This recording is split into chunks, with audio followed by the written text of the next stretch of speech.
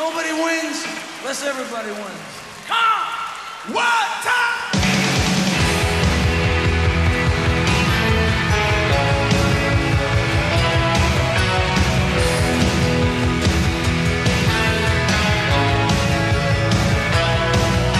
The day we sweat out on the streets of a runaway American dream. At night we ride through mansions of glory, suicide machines. Run from cages on highway lines, one wheel feel rejected, stepping out of the line. Whoa, maybe this town rips the bones from your back to death trap, to suicide rap.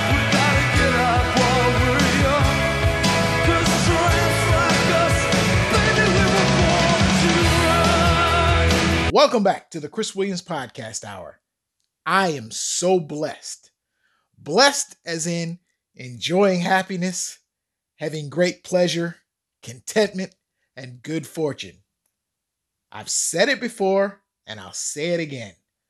I am blessed to be doing this podcast, and blessed to have listeners like you listening to the podcast. So thank you. I'm about to go evangelical on you. Wait for it. Please help continue my blessings by following me on social media. I can be found on IG and Twitter at the Chris Will Pod and on Facebook, the Chris Williams Podcast Hour. All right, that's awful. But I've always loved the shameless plug. I don't know why, but anybody that has the courage to self-promote gets a star in my book. Hey, if I don't do it or you don't do it, who will? Nobody's going to push your brand like you will or you can. Now, today's podcast features another St. Edward High School legend, Mr. Joe Portale. Before Bo Jackson was even an athletic thing, Joe Portale existed. He was Mr. Football in Ohio. He was the best baseball player in the state. He was a darn good wrestler. He was even a great bowler. Like the old Nike slogan, not Bo knows, but Joe knows. While Joe lived a period of his life that had everything a man could want in life, he was secretly battling a disease that would eventually take away the physical gifts that were the envy of every fan and every athlete. At the age of 24, because of multiple sclerosis, Joe Portale was done with athletics. But, as you will soon hear, Joe didn't pack it up. He didn't give up. He lived his life to the fullest. And as only Joe Portale can say, what else you gonna do? The other option ain't that good. Give your life to God and keep fighting. To my listeners and to Joe Portale and his family, why you can't always get what you want, but if you try sometime, you find you get what you need. Keep fighting, Joe. This is the Chris Williams Podcast Hour. You can't always get what you want, and if you try sometime, you'll find you get what you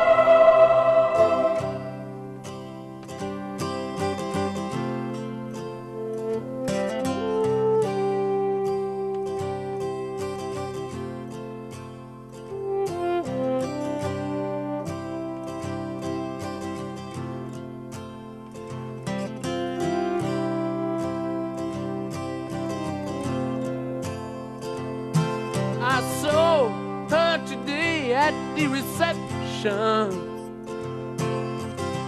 a glass of wine in her hand. I knew she was gonna meet her connection. At her feet was a footloose man. You can't always get what you want. You can't always get what you want. You can't always get what you want. But if you try sometimes, well, you might find you get what you need. Welcome back to the Chris Williams Podcast Hour. And today, I welcome one of the greatest athletes ever in St. Edward High School history.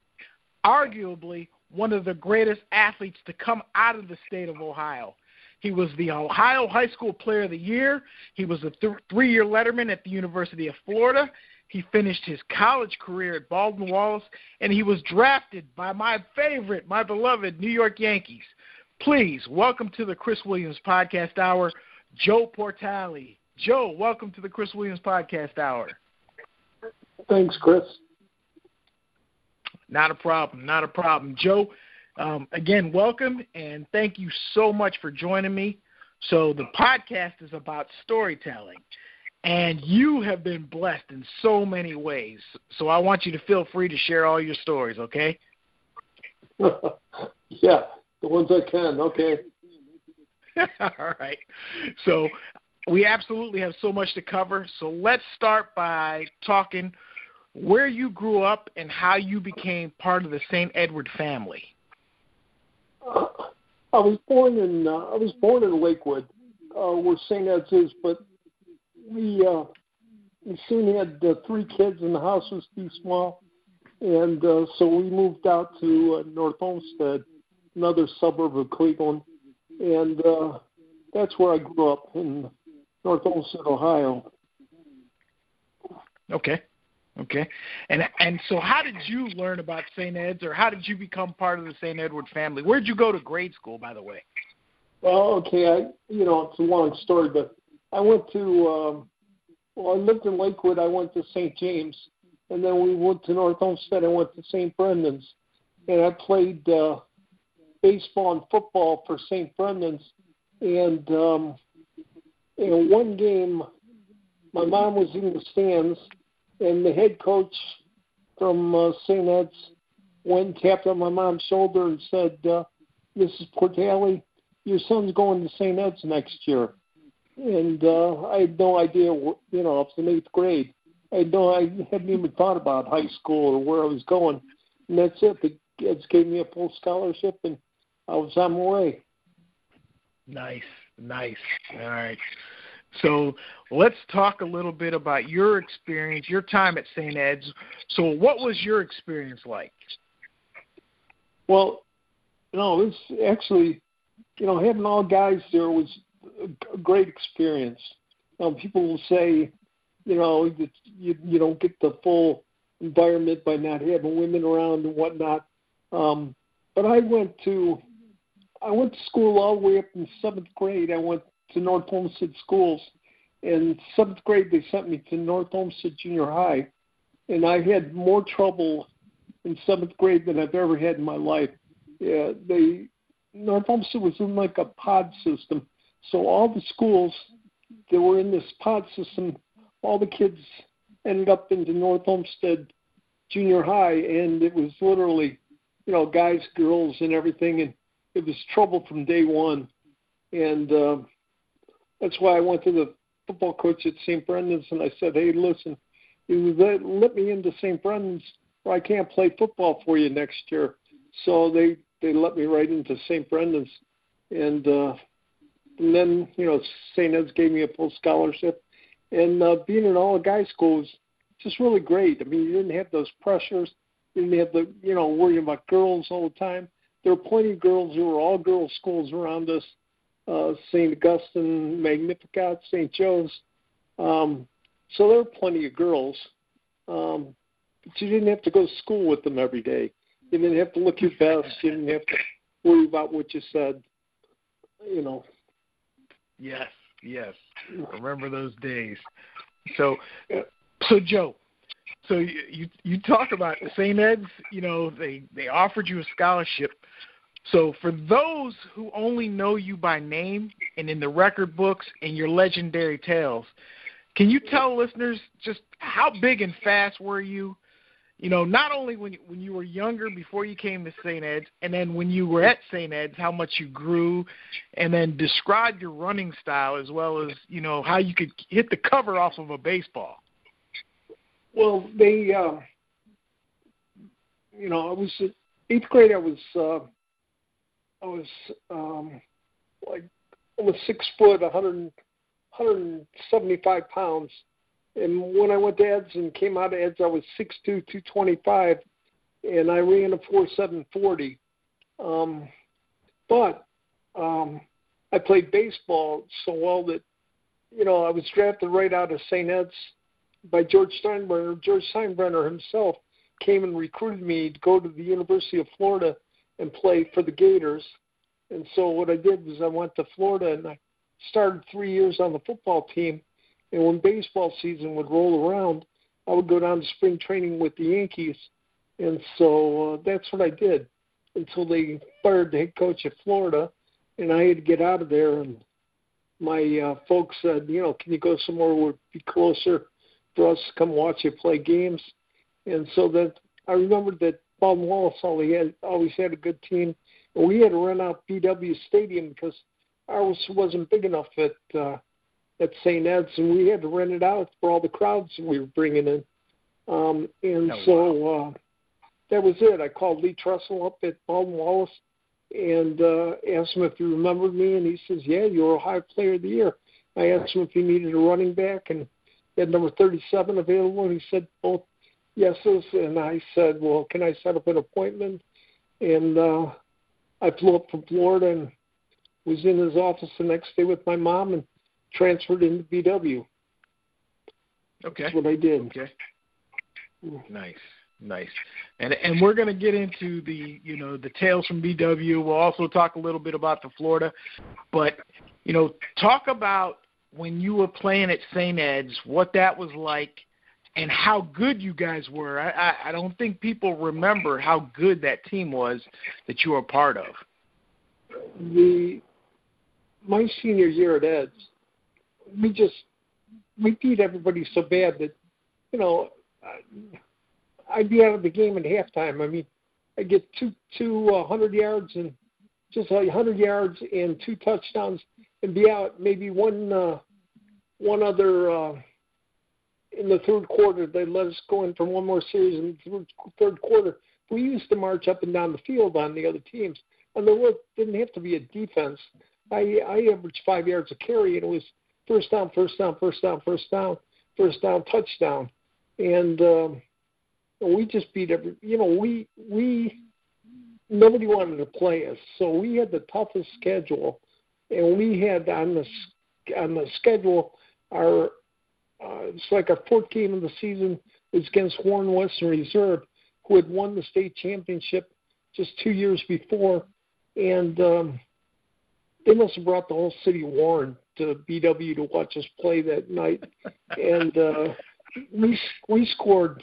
The first 8 times we got the ball, we went down and scored. We were so terrified, and I had 4 touchdowns that game, and we beat them 56-28, and that was it. We ended up first in the state and didn't really look back until the last game of the season, which was a bad story in itself, but that was it. They were that good. Okay. All right. And then you talk about the last game of the season. That was the state finals against Cincinnati Moeller. So what do you remember about that game? Oh, I remember that we were down, and we were on our own 20-yard line, and they gave me the ball 3 times, 1 pass and 2 runs, and I took it all the way down to their 16-yard line, and I was ready to win the game. I mean, I was just, foaming at the mouth. I was ready to go. And they called for pass play, and the quarterback fumbled the ball. And I could have jumped on the ball, but he went to pick it up, and I thought for sure he had it, and he didn't. And I could have picked up the ball and just ran right up the middle with it, or I could have just, again, jumped on it. But I thought he was going to pick it up and continue on with the play, and he didn't. He kind of, both of his arms went different ways, and the ball went a different way, and they recovered it, and we ended up losing the game we should have never lost to, because we were the better team that day. There was no question that we were better. Okay. All right. And who were some of the guys that you played with? Who were some of the guys that were on the St. Ed's team with you, Joe? Oh, Dan McHugh was the quarterback, and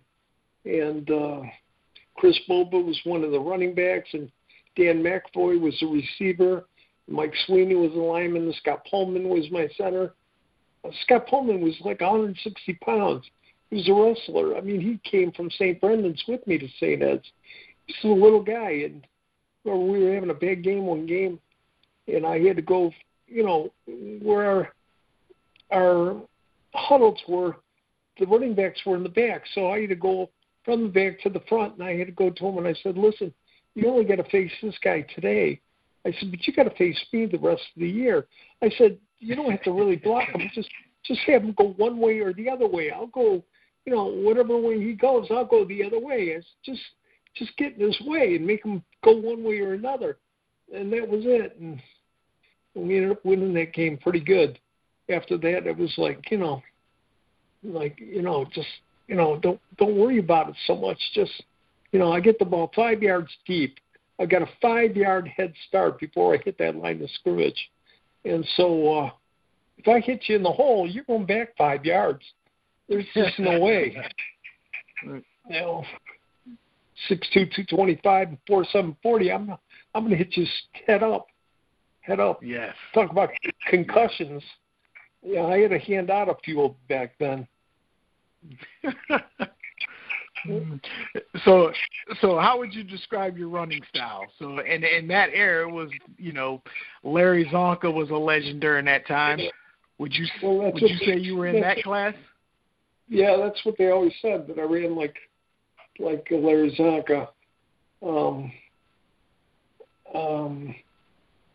But I had decent speed, but I ran, when you run up the middle, I mean, that's what you get. I mean, it's an art running into that kind of traffic and everything like that, because not only do you got to worry about defensive linemen, but then you got a linebacker standing there too.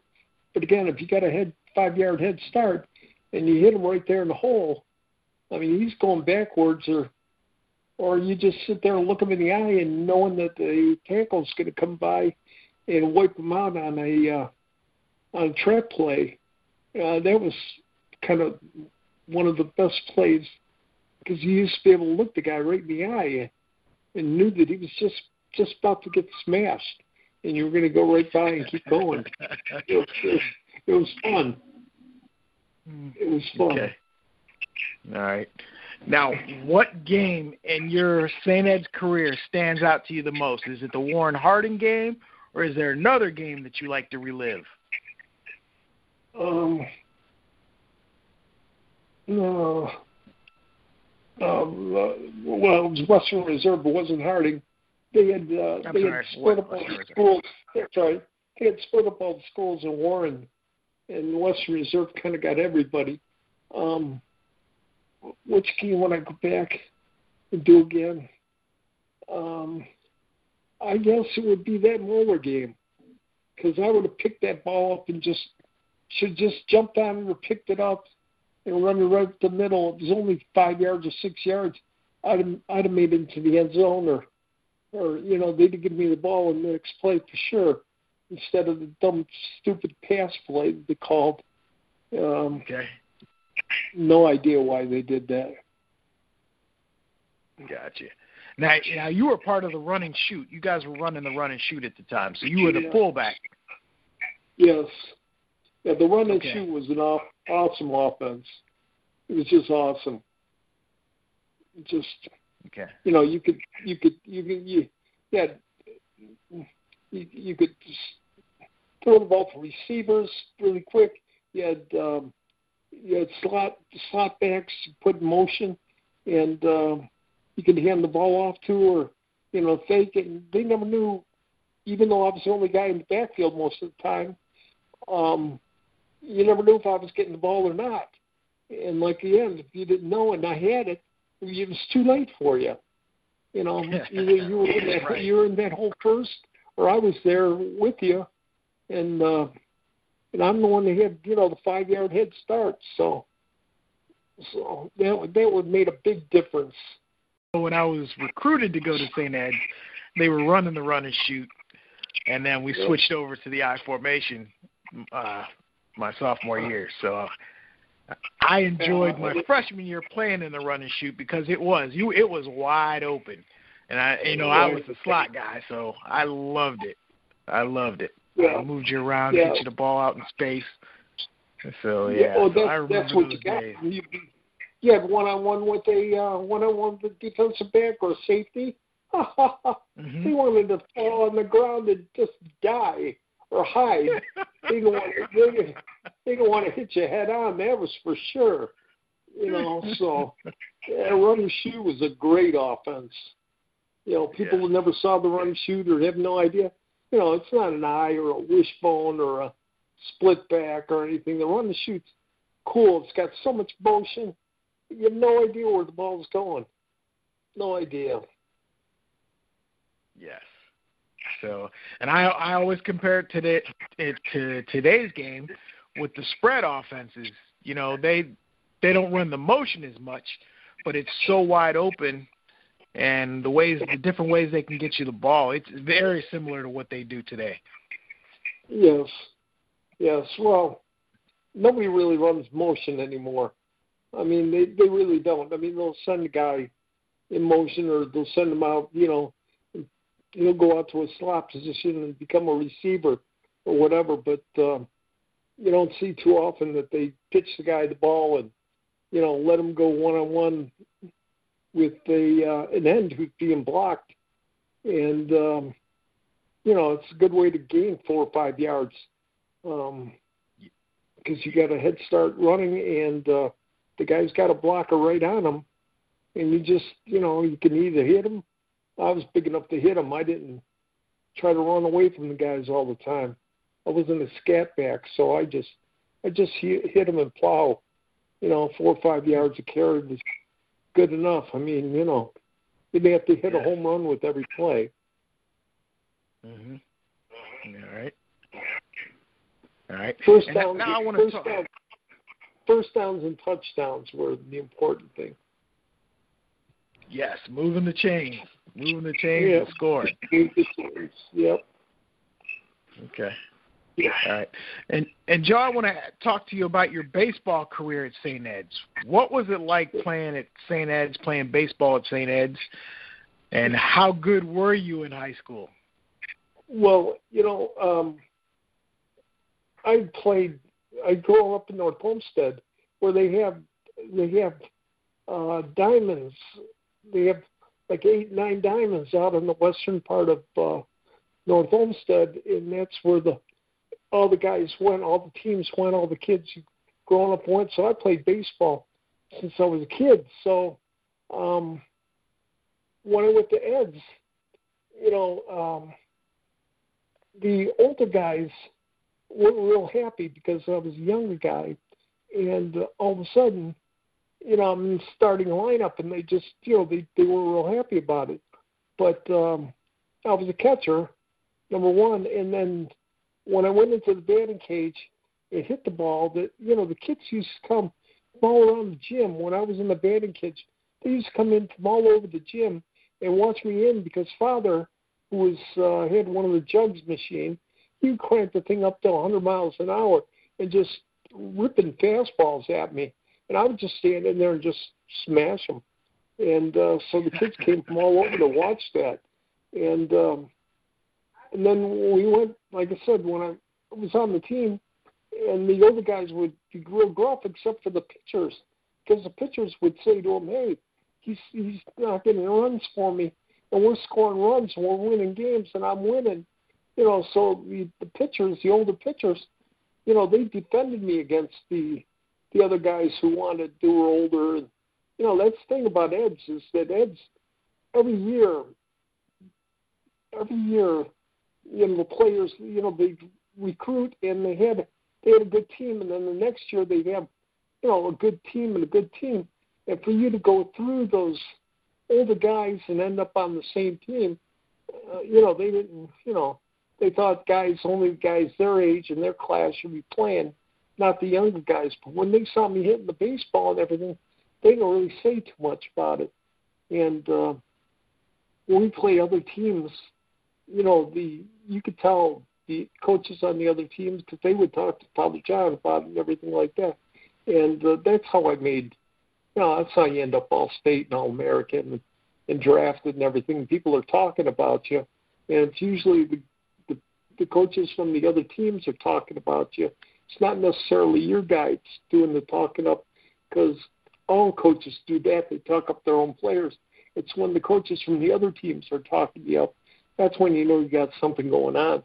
So soon, we heard there were Yankees, there were scouts in the, watching the games, and there was Yankee scout there and stuff like that. And we heard all that stuff and didn't know who the people were, but heard that there were scouts there watching the games. And that helped with the other guys on the team. There's one that the Orioles were going to draft him. He was a pitcher, and a couple of the guys. And even when I went to BW, there were 2 or 3 other guys off our team because they were there watching me all the time that ended up in the minors with other teams. And, it didn't hurt them at all, the fact that I was playing baseball on their team with them. It was good for them, actually. So it worked out. Yes. Everything worked out. Good. All you got to do is win. Win, baby, win. That's it. It draws everybody. Everybody loves a winner. Winner. So do you remember the first time the Yankees reached out to you, and what was that like for you? What kind of thrill did you get from that? I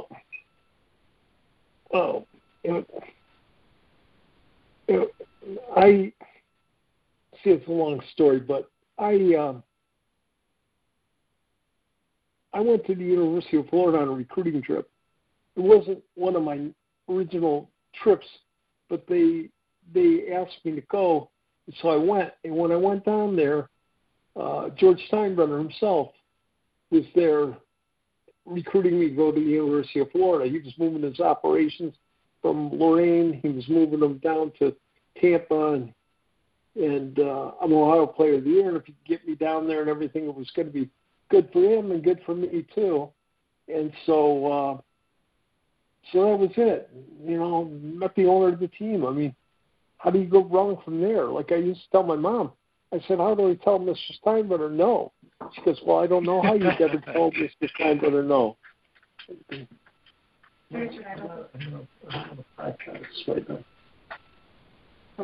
That's awesome.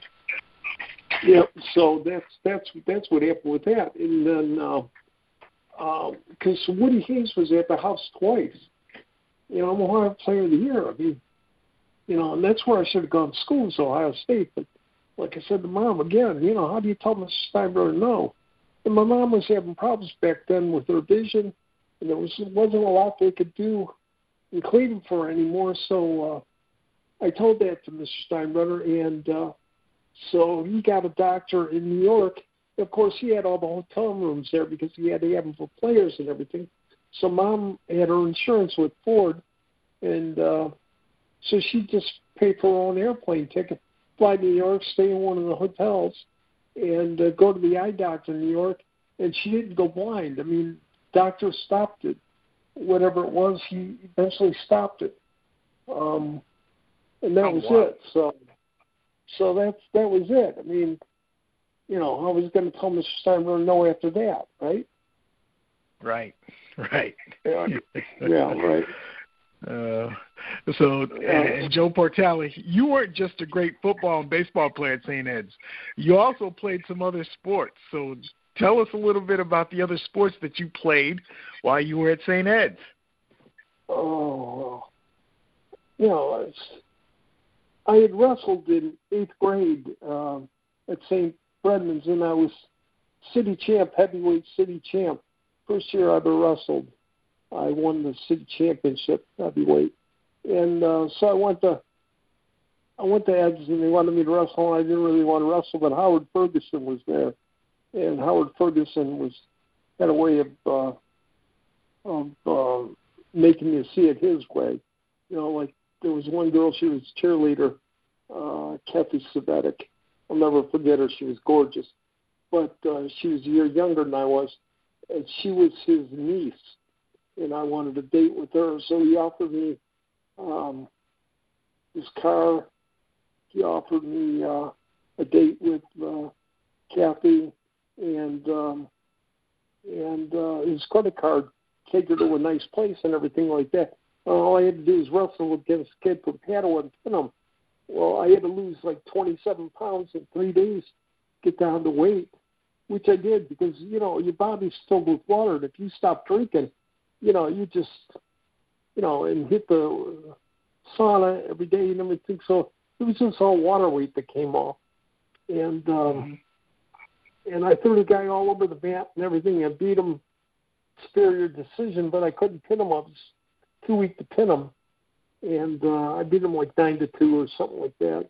And that was it. But then, so it wasn't just wrestling. I had grown up in North Olmsted, which the only place to do anything other than baseball and football and everything was we had a bowling alley there, Buckeye Lanes, which, you know, was a first top-notch place. They used to have national tournaments there where they have Johnny Petraglia and they have Earl Anthony and they had some just great bowlers. And so I used to go up there and bowl all the time. And so I went to the coach at St. Ed's, who was the math teacher, and I said, I can bowl. And he looks at me like, sure, you know, you play football, you play baseball, you wrestle, everything you bowl too. I said, listen, just have a shirt there for me Saturday. I'll come down. If you don't think I'm any good, then, then I won't bother you again. So I went down Saturday. He had a shirt for me there. I don't know where he found a big enough shirt, but that was it. And I ended up with high average on the bowling team. And they were pretty surprised when they saw that I could bowl. You know, that I wasn't just up there just throwing, that I actually, you know, went up there, was able to slide, had a hook in my delivery, and bam, strike.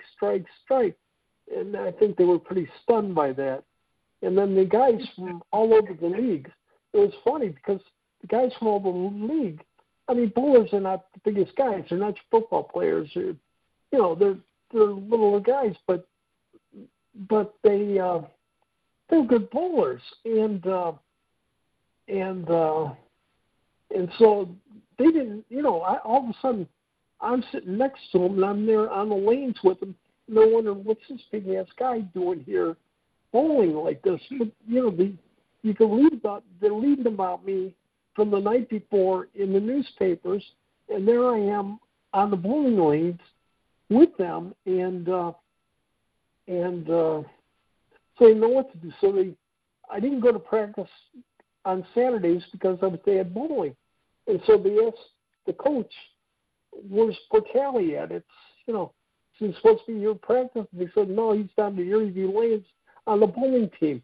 And so he wrote this big article on me, front page of the Sports, that I was on the Erie View Lanes bowling and everything like that, and all the guys started coming up to me, the guys I was bowling with, because they'd never gotten any publicity at all about bowling, you know.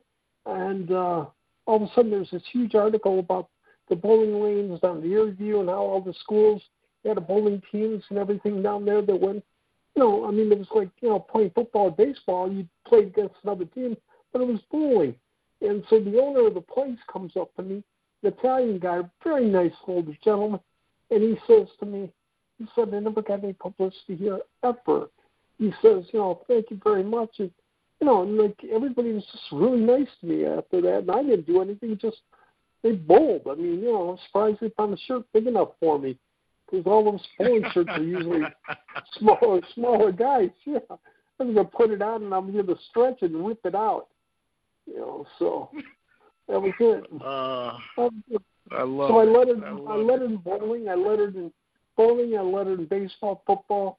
I don't know if I got that letter for wrestling. I should have got that letter for wrestling, but I lettered in 4 sports. I played basketball, but freshman year, but I had to go from basketball practice to wrestling practice, and I was so wiped out by the time I got home, because, you know, I lived in North Olmsted, and St. Ed's in Lakewood, and so unless you had a guy with a car which were the first 2 years nobody, had father had to come pick them up or whatever. But you had to, hitchhike. You'd have to hitchhike to school or hitchhike home back in the old days. And people would see you, and they get used to seeing you, and they would pick you up, And then they figured because you had a shirt and tie on, and then they figured out, and then you tell me what's going to Ed's. And then when I got to be a junior and I got a varsity coat, like St. Ed's on it, then it was no problem for people to pick me up and everything. It was actually pretty cool. Lakewood, because we had lived in Lakewood, my best friend, his parents, my mom had met his mom. They were both walking strollers together, and that's how they met. And his father ended up being the chief of police for Lakewood while I was going to school at St. Ed. So the police officers would pick me up and everything, take me to the line and set me up with maybe another police officer if they could, who would take me to the next, because it's 8:30 at night, and it's hard to get home, but to sit at home at that late at night. So people were, by the time I got to my senior year, well, of course I had a car and everything like that, but people were very good to me from my junior year on. When I started hitting the newspapers all the time, people were very, very good to me. They really did. I got nothing but good things to say about people in Lakewood and North Olmsted because they were just wonderful people. My senior year, Lakewood's football team, they go 9-1. Their only loss was to me, to our team. And North Olmsted that year, they go 9-1. Of course, we didn't play North Olmsted. We're not the one to beat them. But we go 10-0, and I could have played for either Lakewood or North Olmsted, and I ended up at Ed's. So, Wow. I wouldn't trade my high school years for anything. I really wouldn't. Okay. All right. And do you have any memories of playing in Gainesville, playing in the swamp at the University of Florida? Yeah, well, they didn't call it necessarily swamp back then. But, I remember playing there. Sure. I mean, I started freshman year. There and everything like that. Oh, yeah. I mean, talk about cheerleaders. Talk about women. I mean, I go from an all-guys school to a school at the University of Florida, 60,000, 30,000 of them are white women and gorgeous, just gorgeous women. Just gorgeous. And it's like, oh, my God, what happened to me? What lottery did I hit? I go to classes and the coach would say, well, we got a recruit coming in and everything like that. Can you think you can find them a date? So I could just walk up to any girl in the class, grab the best-looking girl and say, hey, listen, I got a recruit coming in today. And can you find a date for him and everything, and we'll go out tonight and everything like that? And, the most gorgeous girl in the class, the ones that you wouldn't even walk up and say anything to because, they were too good looking. I mean, guys know this. You didn't walk up to the best-looking girl because the best-looking girl could have anybody she wanted. Why would she want you? And the girl would look at me and say, yeah, sure, no, it's all right. I can get a date out sorority and, pick us up at this time and everything is that easy. Well, one year, I was dating a girl in a sorority, Katie, she was a Katie lady, and they were going to the Bahamas, and 24 girls, and they told her to bring me. So I went to the Bahamas with 24 girls, to watch out for them and everything on the trip and everything. They took me on their trip, which I thought was pretty cool. It's pretty cool. That's pretty cool. That's a little better than pretty cool, Joe. And I just had to watch out for them and everything, make sure that the locals didn't have some at all, which only happened like one time and everything.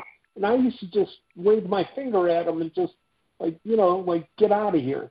And they used to people used to just disappear. I mean, even when I was at Ed's and everything, we'd go out and everything like that. And friend would walk up to me and say, Joe, we're going to be in a fight and everything. I said, with who? And he'd say, those guys over there. And I'd look over at these guys, and I'd just wave my finger, no, we're not. Get out of here. And they just scoot. Well, you know, I wasn't a little guy. I mean, I was a big guy. And, you know, if you're going to fight with me, you know, you're going to lose a piece of you somewhere. You know, you're not going to get into a fight and just beat the hell out of me. That wasn't going to happen. And I was going to get a pretty good piece of you. So if you wanted to take a risk at it, go ahead. Otherwise, you know, if I don't want to do it, you don't really want to do it, so get out of here. And that was it.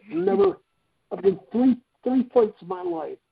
And I felt bad about it. You know, I beat them up pretty bad, but I didn't start them at all. But I finished them all three of them. I finished them pretty bad. You know, I played it. How could you be, you know, a big guy, smart ass with all the girls and everything like that, and smoking cigarettes and everything, and want to fight somebody like me? You know, I played baseball, football, I wrestled. You know, how could you really want to? You know, I'm a chiseled athlete. I was in the one fight, and I beat the guy so bad that they wanted to sue me. We had to get our attorney and everything. And my attorney said, you know, Joe, you know, I'm not going to be, you know, you didn't start it and everything. He says, but, you know, you're a conditioned athlete. I'm not going to be able to protect you if you know, you mess up people this bad anymore. And, you know, we knew how to fight. And my dad had taught me how to fight. And it wasn't like I got on the ground with the guy. You know, I knew how to box. And I would just smash their face a little bit. And then they'd go to grab me and, you know, try to wrestle me down to the ground. And that was a big mistake because you're not wrestling me to the ground. I wrestled. I'm going to smash you. I'm going to get on top of you. I'm going to pin both of your arms with my legs, and I'm going to start wailing away at your face. And that happened. I fought a guy at Ed's, one of the other football players and everything. He did something that was really, I couldn't stand it. After 4 years, I had 4 years enough of him. And I went looking for him. I knew he'd be smoking out in front of the school, and I went to get him. And it took two other football players to pull me off of him and everything because I kind of, he was bleeding pretty good. And I don't know, and I never got hurt in one of the fights. I didn't start them, and I wasn't a bully. I didn't go out looking for people or anything like that. Matter of fact, if somebody would say something, I'd just go talk to them and said, hey, it's not a good idea. I remember Dina Men, Sanji at the time, he was like 6'5", 250. He was a huge guy. He was huge. And he comes to me, and, guys used to just grab guys, slam them up against the locker and everything. Me, he comes up to me, puts his arm around my shoulders and everything. He says, Joe, he says, I heard about the fight. He says, I go ask somebody, I get 100 different stories. He says, I think they'll be coming to ask you what happened. And so I told him. And then he says, well, let me know if you have any more problems. Because the guy had an older brother. I was junior year. He had an older brother who came up to take a swing at me and everything. And I had to go to Sandy and I said, listen, he took a swing at me. I said, do you want me to handle it? He said, no. He says, I know you can handle it, but I'll handle it for you. So that was it. Never heard another word from his older brother. Never heard a word after that. I said, I can take care of it. Well, you go to a school like Ed's and you're a freshman and you're all the same. I mean, it takes a while for you to grow into your body and the teachers and everything. We had an English teacher, Mr. Glassnap, Tommy Glassnap, great guy now. Yes. Now that no longer your teacher, what a great guy.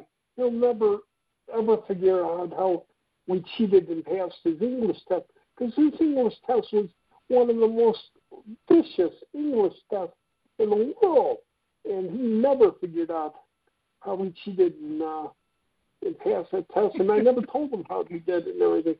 me and Tommy Sotelo, and that was it. But we passed it because, it was one of those classes freshman year that was you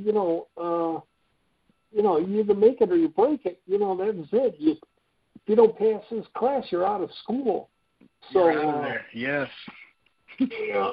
So, and you were, I was never the smartest guy in the room ever. So, did you ever take a look at my thing on Facebook? It says Joe Portale, and it says where you went to school, and it says I went to University of Florida. What did you study in marketing and Julie Connell? And then went to BW. What did you study? And I said, well, marketing, finance, and Renee Paniccioni. I mean, those are the two girls I studied. Those are the two girls I studied when I went to school. That's funny. I spent more time than with the books open. That's for sure. So and they kept me focused, and I made it to school. They helped you get through it. Everybody needs an assist sometimes. Everybody needs some help, right? I love it. We had one guy in the hall. We had one guy in the hall, and all of a sudden, his sister comes to see him, and she's gorgeous, blonde, and everything like that. And I go, "Who's that?" And he said, "Well, that's my sister." I said, "Really?" I said, "You don't mind if I sleep with him?" He said, "You're never gonna. He's not gonna. You're never gonna." Yeah. 2 weeks later, I'm out with her, and he's just, putting his, he's just holding his head, saying, "I can't believe it." I said, "Well, I'm not that bad looking, okay?" And she obviously didn't think so either. She wanted to go out with me. I didn't force her, so that was funny. She ended up being an attorney and on with her life and everything. Yeah, right. Just, I met a lot of good people during college. A lot of good people. I had one, like I said, that one attorney. He worked with my mom at General Motors, and he used to handle stuff for me, just to handle them for me, just because it was no big deal. And he was a big-time attorney, and when he was to talk to people and everything, they just, they pretty much back off, because they didn't want any problems with him. And so he was just wonderful for me. And so that's how you meet people, and you learn from other people, and you just get on with your life, and you don't run over other people, and you're a nice guy, and because you've always been a nice guy, and it's not a bad thing being a nice guy, and that's what you do. Just keep, one day after the other, just keep going. That's what I'm doing now. Just one day to the next, just keep going. Yeah. And you talk about keep going. So you finished at BW, you graduate, and you get drafted again by the Yankees. So you actually got called up. So talk about the excitement that you had playing in the big leagues, and then tell listeners what happened, what was diagnosed, why you had to stop playing baseball. Well, what happened was, it's kind of a funny story, but Steinbrenner recruited me to go to Florida, and so he drafted me freshman year out of Eds, and then sophomore year out of or second time was the sophomore junior year out of BW. I transferred back to BW, and I couldn't play football, but I could play baseball. So I had a bang-up year, and the Yankees drafted me again. And I didn't sign. I waited till football season, and I took them to a 10-0 record, had 1,000 yards, could have had 5,000. The Trussell didn't want to run it up on the other teams. And he was a great guy, Lee Trussell. He was dying of cancer. He kept going to chemo, to get chemo almost every day.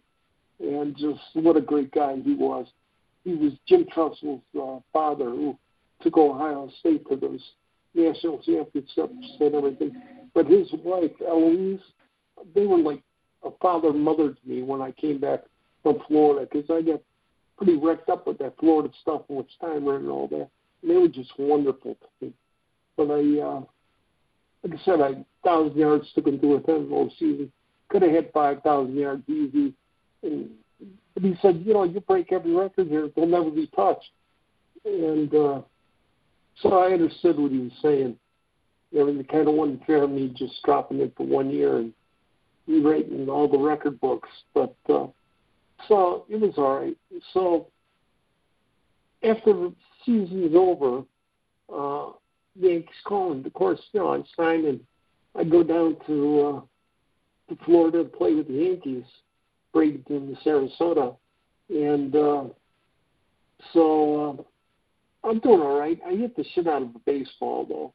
I mean, people used to come and watch and batting practice and everything. I hit 10 to 15 balls out of the park, just crushing the ball. And second year with the Yankees, all of a sudden my eye starts to twitch. I go to an eye doctor. He sends me to a neurologist. They don't seem to be able to figure it out, but I guess they're talking to Mr. Steinbrenner and tell him it can't be a good thing, So season ends. My last game, though, I hit a home run and a single, so I got two before my last game. I crushed that home run. He had to hit it 400 feet easy, if not farther. And so I go home, and then eventually Judy Caprero is a neurologist.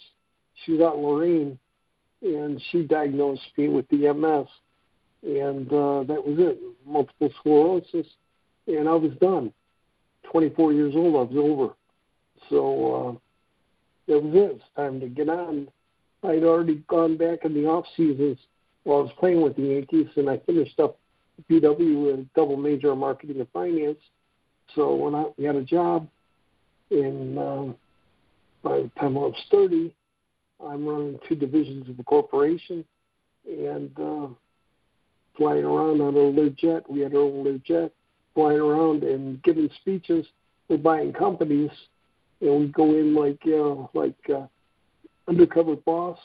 The show it's on. I'd go in as an employee, figure out what's wrong with the company, and I'd go to fix it. I'd be on the other side of that desk, firing people or rehiring people. So it was kind of cool back then and everything. And I'm making big bucks, and parents want grandkids, and meet a girl in church at a friend of mine's wedding in Washington D.C. Move her to Cleveland, and get married, buy a house, and do all the things you're supposed to do. I did all those things. Ended up with 3 kids. She had endometriosis, so she wasn't supposed to have kids anyways, but went through everything with her. So we had the first one when we came back from the honeymoon, and then we had a set of twins. There were 8 eggs. If our eggs had been any good, we might have had quite a few kids, and that wasn't the case. So, it was unbelievable. Well, the first one we had number one, they said she couldn't get pregnant. So, we get married. I can't take her on a honeymoon. I'm running 2 divisions of the company, and I can't take her. I'm on an airplane all the time to go to Milwaukee, and I just can't. So I tell her, listen, I can't take you on a honeymoon. We'll go next year. So the next year, I take her to Japan, Korea. Well, you got to go to Korea. South Korea is just incredible. So we go to Japan, Korea, and we take a side trip back in Hawaii. So instead of a week, on a honeymoon, she got a month, and plus all she could buy in Korea, because it's like Mexico except it's high tech stuff. You can buy all day in Korea. It's a beautiful place to go. We always stayed at a Hyatt resort, so things weren't bad. I mean, she was an accountant, so I let her handle all the money and the books and everything. All I did was my job was to make the money. Her job was to take care of it. And I didn't know until years later what a mistake that was. But that's too bad. Yeah, well, it was too bad. But after the divorce, I figured how much money she'd been able to steal and send it off to her daddy down in Kentucky, and that was that. So, but I got 3 kids that are wonderful kids, and I got 2 grandkids now. And I'm expecting more grandkids, one of these days soon. But I didn't get married till I was 30, so, it's not like, I jumped in the bed and got married to the first girl I ever dated. So that was that. It came down with the MS, and, I had to change my whole life, and, it's like, get on with it. Okay. Now, Joe, you talked about the eye twitch. What were some of the other signs that something was wrong with you? Well, the eye started twitching, and, with a 96-mile-an-hour fastball, a little difficult. But I was walking back to the apartments where we stayed and everything, and all of a sudden my right leg went out on me.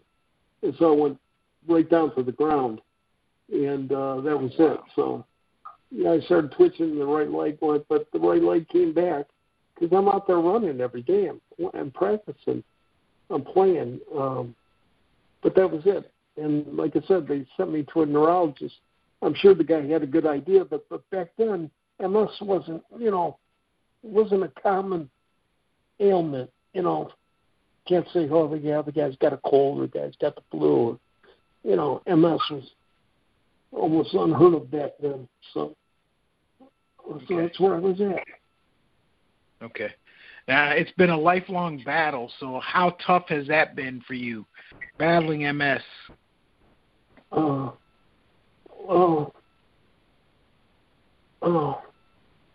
It's not like something you can see the light at the end of the tunnel. There is no cure for it. And but with all the things they're working on, who knows? This is like everybody. Even when I first got it when I was 20, well, I was 24.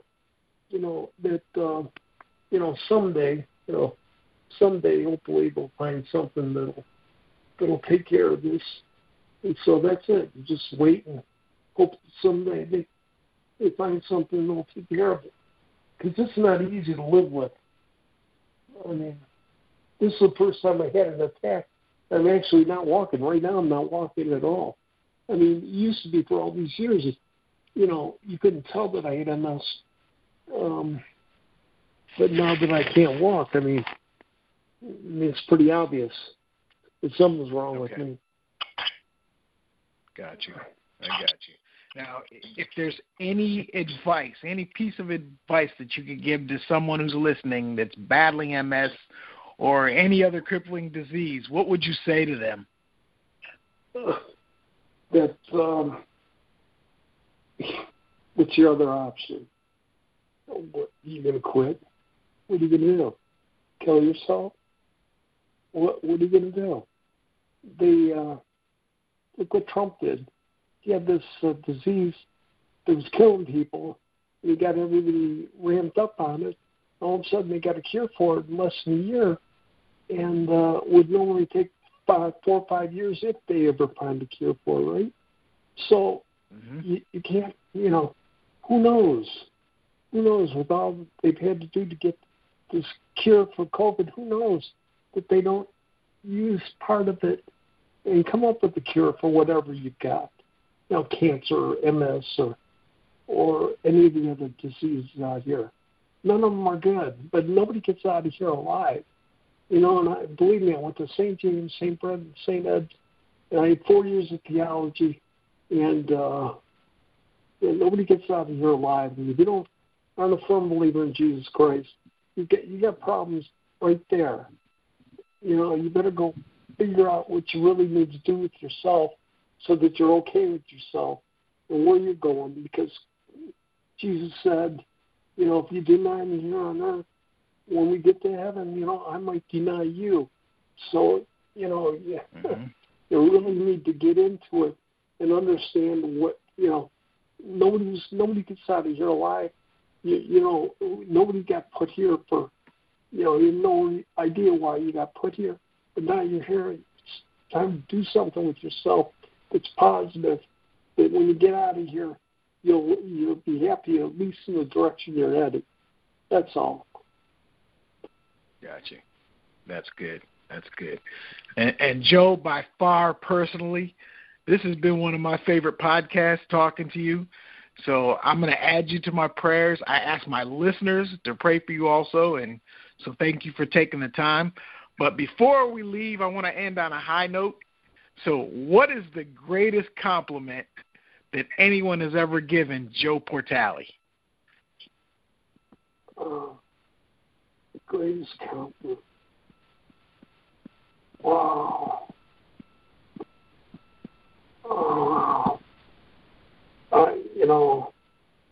My mother and my father were just gold to me, even though they were divorced and everything.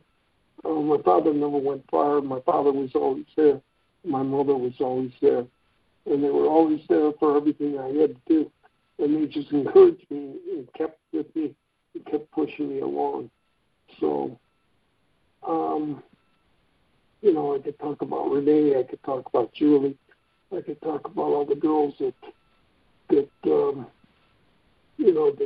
kept me going in, school and made sure I got the grades and made sure I stayed in there. My mom used to tell me all the time, once you have it up in your head, they could never take it away from you. And that's so true. Once you learn stuff, you'll have it up there forever. And even with the MS, that you can't remember it right away, it'll come to you somewhere. And I used to tell people, hold on for a minute. I'm getting it, and I'd have to get in the right frame of mind or right thought. And then the answer would come up, and I'd be able to give somebody an answer, like a judge or, an attorney or whatever I had to deal with a divorce. Just hold on a minute. And he used to get a little snippy with me, the judges, and my attorney would have to tell me, you don't understand, he's got disease. Bear with him, he'll give you the answer. And they would listen to my attorney, and then boom, and then all of a sudden I have the answer and I give it to him. But MS is not an easy disease. Not that it just affects your legs or your vision, but it's also mentally it affects you. And so you don't have total recall. But, this is the worst. Listen, I've had it since I was 24. I'm 62 now. And so if I had a nice life and everything, yeah, I guess I'll be able to pretty decent life. I've got 3 kids. I've got 2 grandkids. I'm sure I've got more on the way. And it could have been a lot worse. They weren't. Just remember that nobody gets out of your life alive. And, you've got to be a firm believer in Jesus Christ. And, and then you understand a little bit about the people that came before you and the people that went before you, because everybody goes. And it's kind of like, what did you leave behind? What did you do good or what did you do bad? And you don't want to be somebody that remember you for what you did that was bad. They wanted to remember you for what you did that was good. So, Chris, I appreciate you taking the time to put me on this podcast. Because that's what you want to do, is you want to let people know the good things. There's plenty of bad things. That you can just turn on the news every day. You find plenty of bad things. Yes. Yes, you can. Yes, you can. Yep. All right. And then shameless plug time. So brag some more about you, and then tell listeners how they could find you on social media. And are there any foundations that you support or you want to share with us so we can help support them? And the only thing I support, of course, is the MS Foundation. But, that's just a money-making operation to bring in money for the research and everything.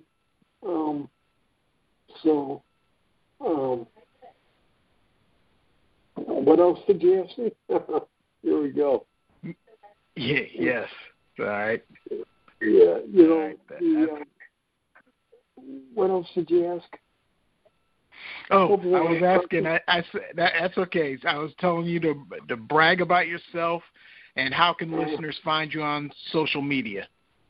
So, and we'll definitely give to the MS Foundations.